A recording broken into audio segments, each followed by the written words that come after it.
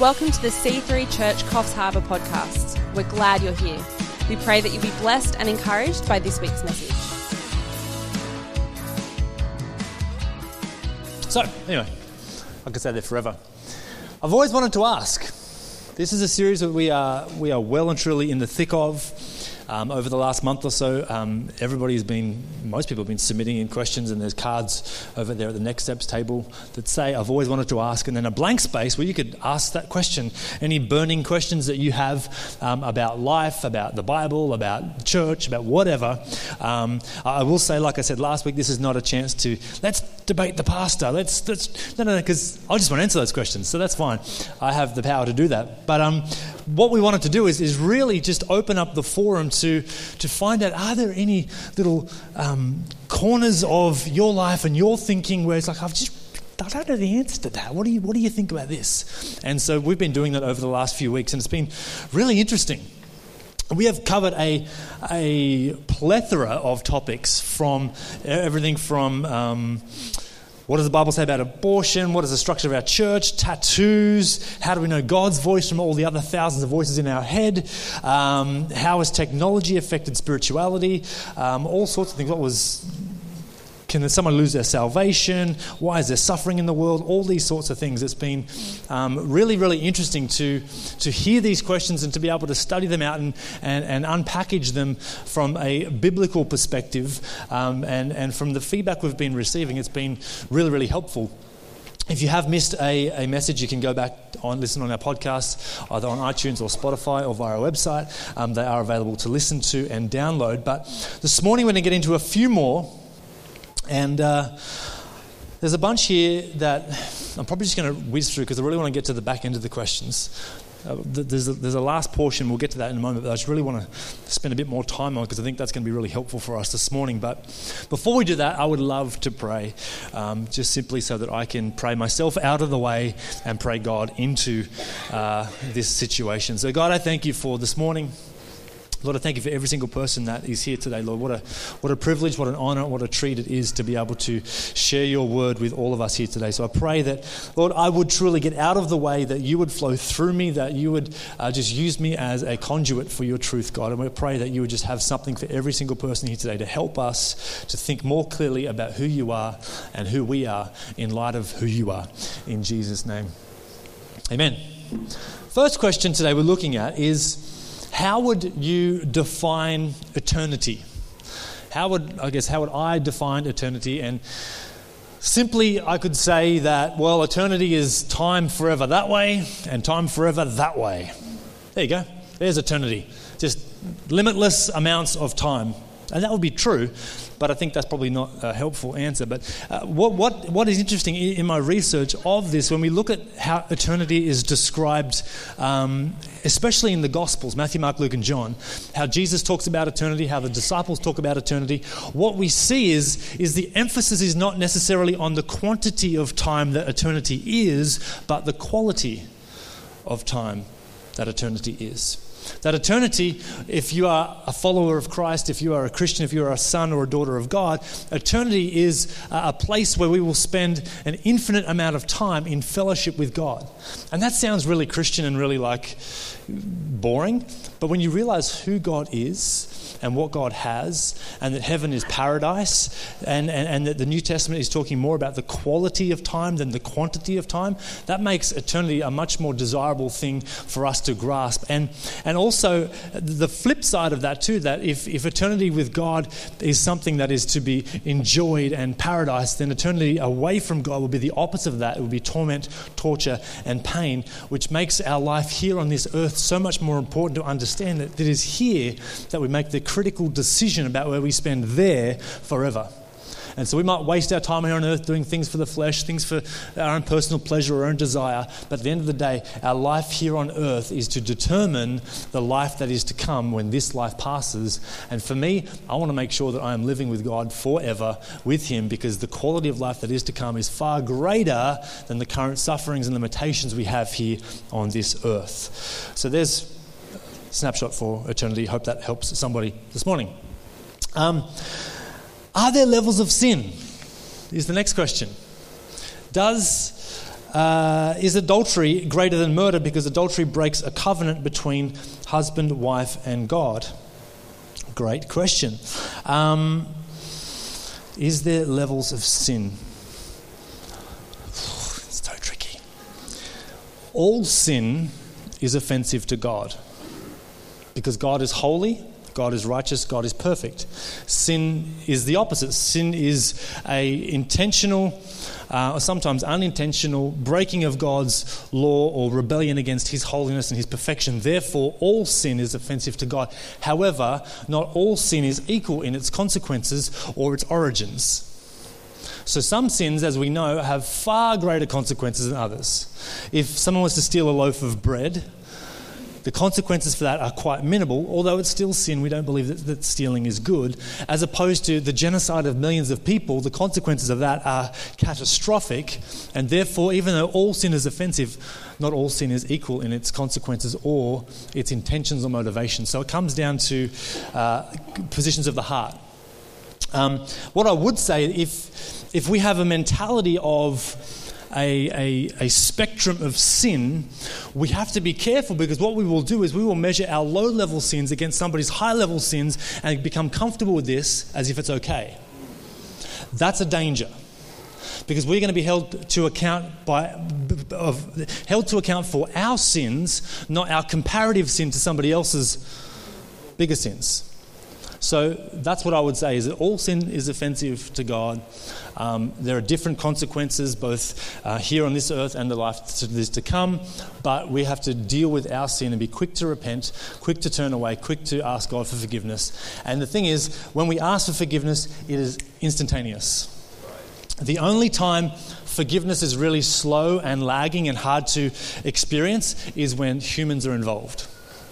We are the ones that lag. We are the ones that delay in issuing forgiveness. We are the ones that lag in receiving forgiveness. We hold on to things far longer than we should, but God throws it away as soon as repentance happens and forgets it no more. So we could learn from that, I suppose. Next question. I am flying through these because I want to get to the last bit.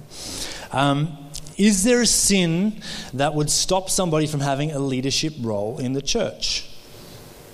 Yes. In fact, there are several sins that would prevent someone from leading in the church. So what I thought I'd do is just to highlight a few of the qualifying factors that the Bible gives us. And then we can sort of draw the line between, okay, if that's what qualifies a leader, then the breaching of that qualification would therefore warrant disqualification, and we can get a grasp on what those things might be. So the obvious one is that we all would look at is sexual morality, marital faithfulness. That is a qualification of leadership. Someone who is faithful to their spouse, someone who is not promiscuous. Therefore, if you violate that and you are sexually promiscuous or you are living in adultery, then that sin would disqualify you from leading the church. And that's an obvious one. A good manager of their household. That's a qualifying factor in the Bible, that you must manage your own home well. Therefore, if someone is undisciplined and their household completely is out of whack and doesn't display any evidence of godly order, it may warrant their disqualification from ministry. This is rare and is an extreme case, and obviously it's really hard to measure and be done on a case-by-case basis based on the board or the structure of the church, how it is. But if someone's life is completely out of whack and does not display any order, it could potentially lead to that. Humility and gentleness is a qualification for a leader. That's pretty hectic.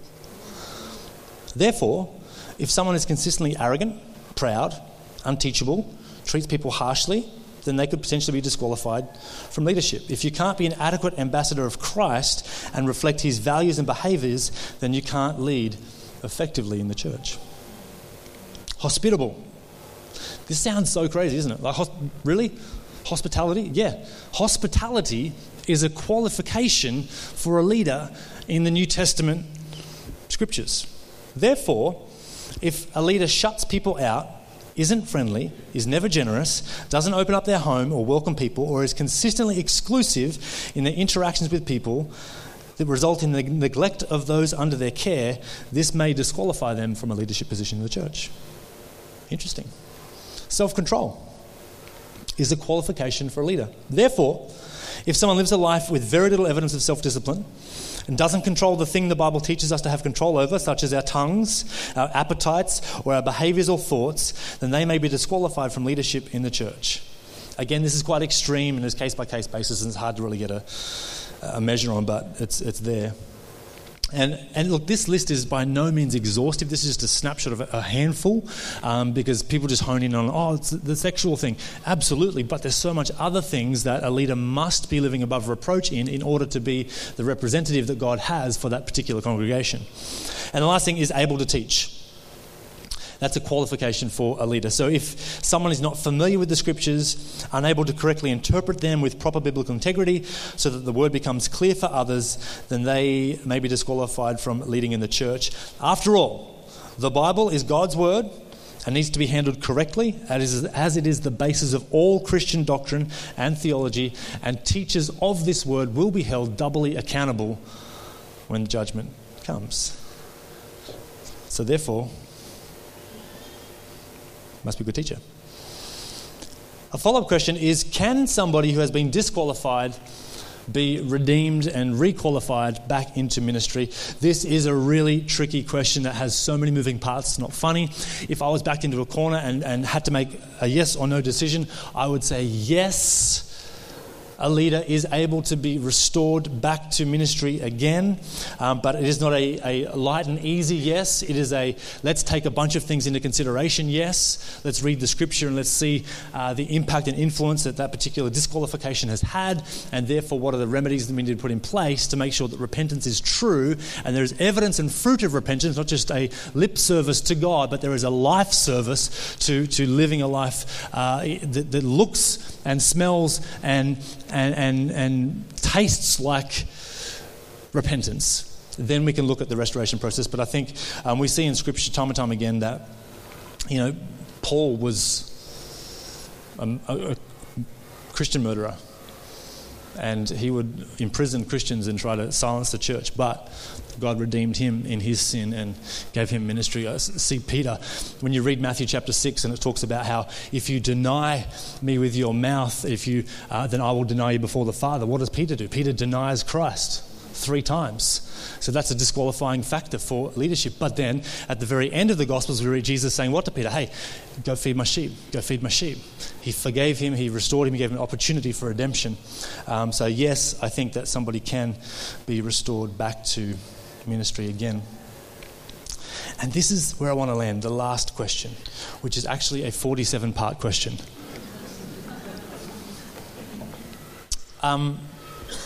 This is interesting. This question was given to me a couple of weeks ago. And this person submitted the results of a survey that they were made privy to, where 5,000 Christians were surveyed, and the idea of the survey was their concept of God. And so these 5,000 Christians represented 70 different denominations. So we've got a wide gamut, a wide spectrum of Christians, from super conservative traditional Christians all the way through to progressive liberal Christians and all the colours of the rainbow in between. And so you're getting I would assume a broader, wide snapshot of different theological views and doctrinal standpoints. But the questions nonetheless were centered around what was their individual concept of God. And so here I've just got a few of the results of the most common answers to these questions that were given. So there's a few here that really scare me. So I've written a little response to each one of these results, because chances are, in a survey scale that large, if these results are accurate, then perhaps some of us would have similar answers to these, because these are the most popular. So question 1, when I think about being with God, I feel, this is a question, the most common response to this question, when I think about being with God, I feel, the most common answer was distant and alone. It's interesting. When I think about being with God, I feel distant and alone. My initial response is, well, this is a lie, because Matthew 28:20 says that I'll be with you always, even to the end of the age. It's a promise that we have from Jesus. So maybe our understanding of how he is with us, or what him being with us actually feels like, needs to shift. His word is an ever-present access point to him. His Spirit is always with us. Faith gives us access to him, not our feelings. So my response would be maybe our perception of how we should feel when God is near needs to shift to know that it's not about how we feel that makes God near, but it's our faith in him that gives us the assurance that he is with us because he says he's with us. And his word is an ever-present access point to him. We can never say that God is silent if this book is open in our world. If this book is closed, then yes, you could say that God is silent in your world because we're not putting ourselves to a place where his voice is speaking to us. So that's really sad. So hopefully that's helpful. Question 2 was asked, when I have to trust God, I feel, and the most common answer is, I feel he will make me do something I don't want to do. My response? He very well might. Lean into it, because this is how we grow. He will never give us anything more than we can handle, and his word says to lean not on our own understanding, but in all our ways acknowledge and trust him. So he might very well give us more than we can handle, or make us, or ask us, or require us to do something. I never wanted to be a pastor. That's a true story. It might come as a shock to some people. But God asked me, and knew it would grow me, and knew it would shape my destiny, so I said yes. I had to lean into it. I had to come to terms with it. I had to adjust my priorities and my view on life and say yes to his call, even though it wasn't something I wanted to do or desired to do, because it's in those moments we grow. We do not grow in our comfort zone where God is in our box doing what we want him to do for us because of our plans. We've got to get out of our box, get into his box, which is infinite, and just say yes. That's what trusting God looks like. We can't trust God if he's limited to our restrictions we put around him. That's not trust. That's just him obeying what we want and our preferences. Trusting God happens when we get out of our comfort zone into his expansion zone and just rely on him. When I think about God, I wish. Top answer? I feel like I'm on like Family Feud. As survey says, we've surveyed the top 5,000 people across 70 denominations. When I think about God, I wish. Top answer is, he would talk to me. He will, and he does. But again, I think we've got to shift our paradigm of how we think that happens. Maybe we're expecting it in a way, and because it's not happening in this way, it's happening all over here. Like, for me, like the sun rises, God's talking to me. Lightning strikes in the sky, God's talking to me. Usually convicting me of sin and stuff like that because... Yeah, I'm sorry. But just the grandeur of nature speaks the glory of God. But if we have a limited view of how God speaks to us, then we're never going to hear him in those areas because we're thinking of God only in this parameter. So perhaps our paradigm needs to be shifted a little bit.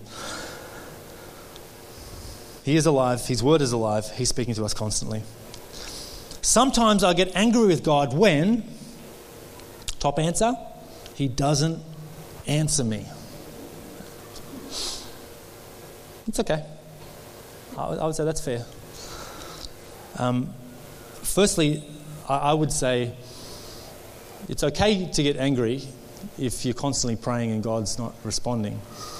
But I would check your heart first to see, is my request selfish and unreasonable?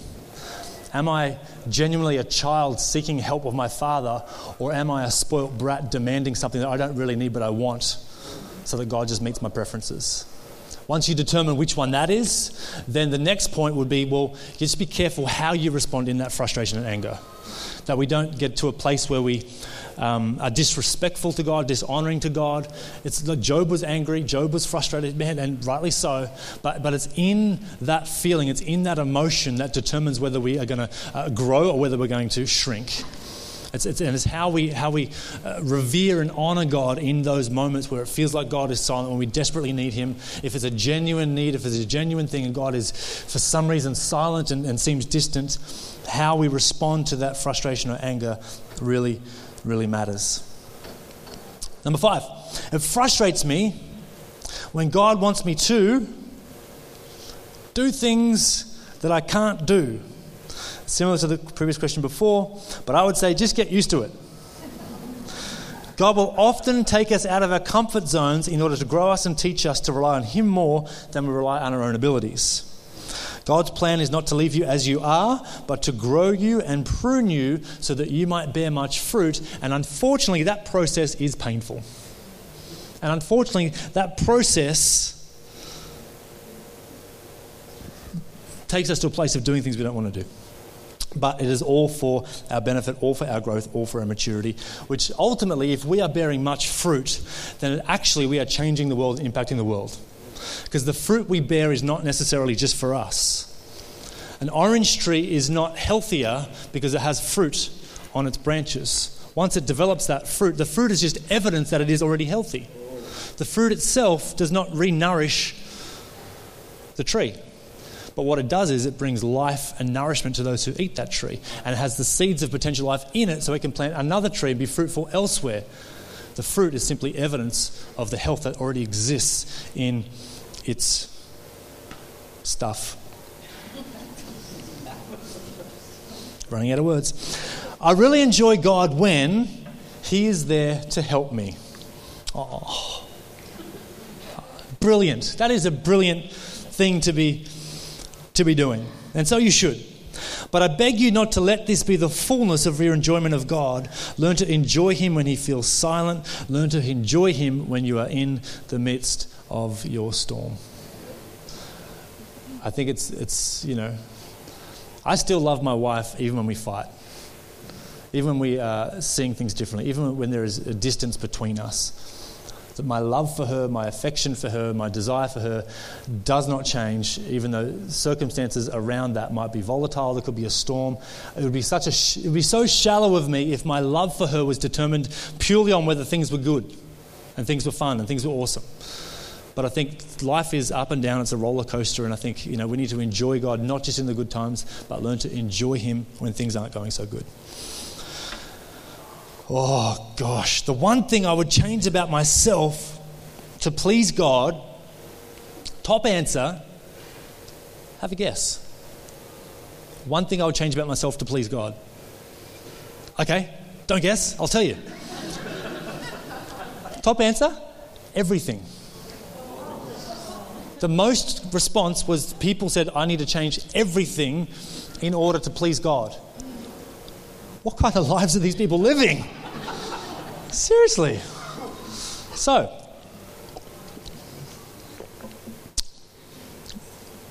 first of all, you are fearfully and wonderfully made. You can do nothing that will make God love you more.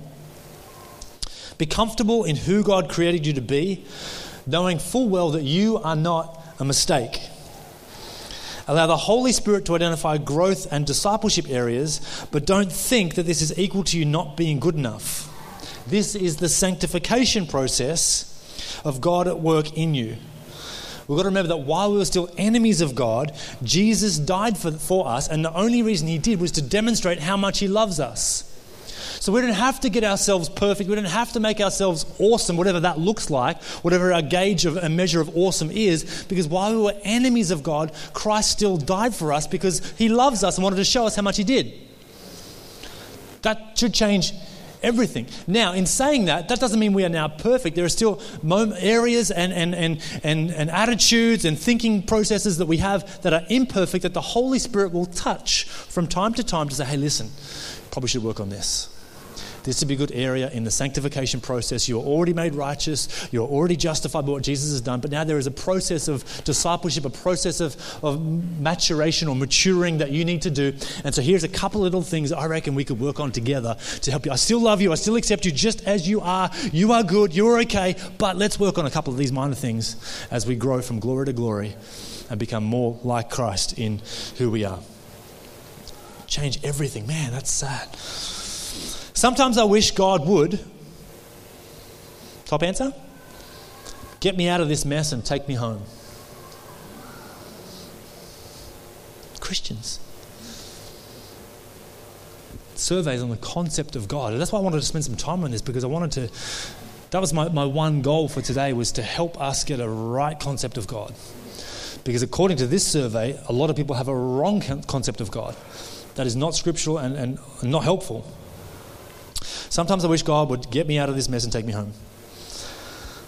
Take comfort in the fact that the Apostle Paul has been in this exact same place. We read in Philippians chapter 1, verse 23 to 26, he says, to live is Christ and to die is gain. To be honest, I kind of wish, I'm paraphrasing, I kind of wish that I would just be taken away from all this, because honestly, life is just too hard. There is too many demands. There is too much persecution. Life just sucks right now. And for me to go and be with you is going to be so much better, because I'd be in paradise. I'd be in that place of eternity where the quality of life is absolute paradise and perfection. And right now, it is far from that. However, he comes to terms with the fact that there is still work on this earth to be done. And even though he himself is not encountering paradise on this earth, that doesn't disqualify him or change the fact that God has a plan for him, and that plan might be to actually help other people. In fact, that is the plan, that we would help other people, even though we ourselves don't have the full help that we might think we need in the moment right now. And that's what Paul went through. So he got that. That was his heart. Oh God, my life's a mess, take me home. Yeah, that's all I've got to say about that.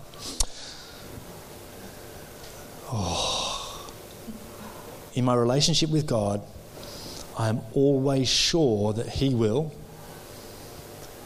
get me, make me pay, or expose who I really am to others. Wow. That's awful that people would think this way. Romans 2:4 has been probably one of the major passages God's been speaking to me about all throughout the year, which says it's the kindness of God that leads to repentance. It's God's kindness that woos us into a relationship with him, that draws us in, that attracts us to God, because he is kind. The Bible also says that the fruit of the Spirit is love, joy, peace, kindness, gentleness, faithfulness, all these things, which therefore, if they are fruit of the Spirit, and God is the Father, Son, the Holy Spirit, that they are evidence of who God is. And so this kindness is who God is, and it's his kindness that draws us into a relationship with him. So to think that God will get me, God will make me pay, that God's going to expose me to others, just flies in the face of the very nature of who he is as a kind, gentle, loving God. And he would not want to draw us in because we're afraid that he's going to expose us for who we really are, that he's going to try and smite us, and so therefore, no. Which sort of leads into the next question, which is the one thing that frightens me about God is his judgment. Fair enough. It should. Absolutely should. God's judgment should frighten all of us. And I don't apologize for saying that. Because Proverbs 1 verse 7 says this, it's the fear of God. The fear of his righteous judgment is the beginning of wisdom. That's where it starts. Because of our own volition, we fall short of the glory of God. And we will encounter God's judgment, and we should be afraid of that. But because of what Christ has done, by faith, we now have full righteousness with God, right standing with God.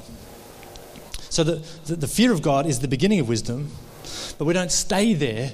We move from fear into freedom, into enjoying all that God has for us as his children and as co-heirs with Christ, with the promise that there is a life that is to come that is far better than this life here on this earth, and we get to live that with a God who loves us. It might start with fear. The beginning of wisdom is fear, but it moves into freedom and flourishing and fullness of life that we have when we abide with Christ as his children and as a co-heir of an inheritance we have in heaven awaiting us. That's why it's good news. That's why the gospel is good news. Last question. The one thing I'm afraid God will do. Most popular answer, right? Most popular answer. The one thing I'm afraid God will do is take one of my children to get my attention.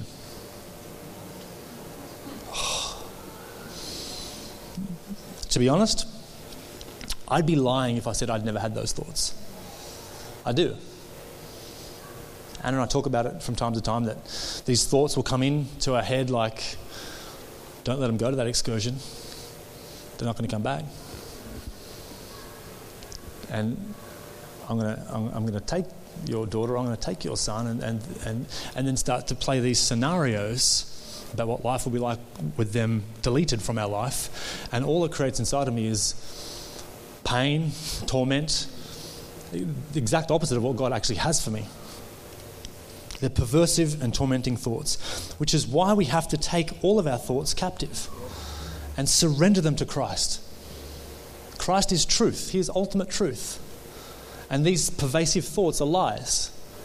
So we need to take these thoughts, surrender them to the truth and say, no, this is the standard by which I live my life. This is the truth by which I will follow. And I'm going to take this thing and surrender it and let Jesus heal me of those things so I can think the thoughts that he has for me, and thoughts that are actually helpful for me, not thoughts that are going to trap me. And I remember passages like Matthew 7:11. If you then who are evil, and comparing ourselves to God, we are. He is perfect and righteous, therefore by hyperbole comparison, we are evil. If we know how to give good gifts to our children, how much more will your heavenly Father give good gifts to those who ask? So that always reminds me that I love my kids. I'll do anything for my kids. I will serve my kids. I will create opportunity for my kids. I will give them the best life I possibly know how to give. I will help them avoid any of the things that I encountered as a child so they can live a freer life than I lived. But even as great as I think I might be doing with parenting, I am a failure compared to how good God is at leading me as his child. So that reminds me that if God has a best plan for me, then I can be free from those pervasive thoughts that are trying to cripple me and keep me down, because my God is a good Father who has the best intentions for me, and I'm going to live by faith and not by fear. In short, I would say to this collective group of people, and some of us might fall into some of these categories or some of these thinking patterns, to know Scripture, this book, to know this is to know God. The Bible is the primary way, not the exclusive way, but the primary way, one of the major ways that God reveals himself to us, his nature and his plan. We do ourselves a great disservice living off secondhand information and secondhand revelation. We must dig deep into Scripture for ourselves and discover who God is for ourselves as his children. God doesn't have grandkids. We will not piggyback on anybody else's faith into heaven, because we will all stand alone by ourselves before him one day and be held to account for the life we live. We cannot hide behind or in the shadows of somebody else's faithfulness or somebody else's understanding of Scripture or somebody else's life of discipleship. When judgment, we might be able to get away with it in this life. We might be able to quote all the preachers we like online, but we have an awareness of God but not a relationship with God. But all that will be exposed when we stand before God alone. But we have the fullness of assurance to know that if we have faith in him, it's going to be all good. If we have faith in Jesus, no matter how crappy life is here, if we just hold on to him, then we will hear those words resounding for all eternity, well done, good and faithful servant. That is what every child of God can expect to hear. And I don't think there's any sweeter sound in ever that we could hear than God's approval and God's acknowledgement of us. As I close, a great place to start is where we talked about last week. The question was asked, how would you describe love? What does love look like practically?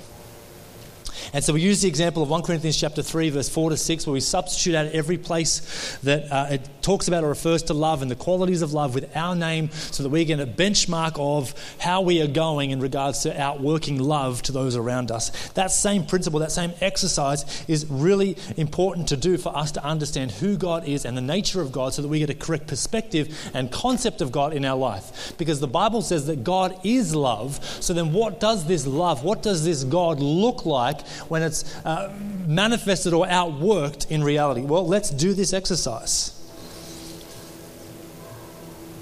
God is patient. God is kind. God does not envy, nor does he boast. God is not arrogant. God is not rude. Doesn't insist on his own way. God is not irritable or resentful.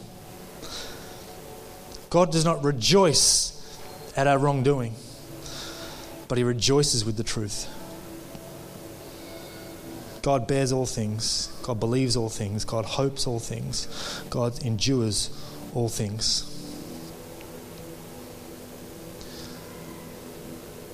God is good. Thanks for tuning in to the C3CH podcast. We trust this week's message inspired and encouraged you. We hope to see you in one of our services soon. For more information on C3 Church Coffs Harbour, visit www.c3ch.com.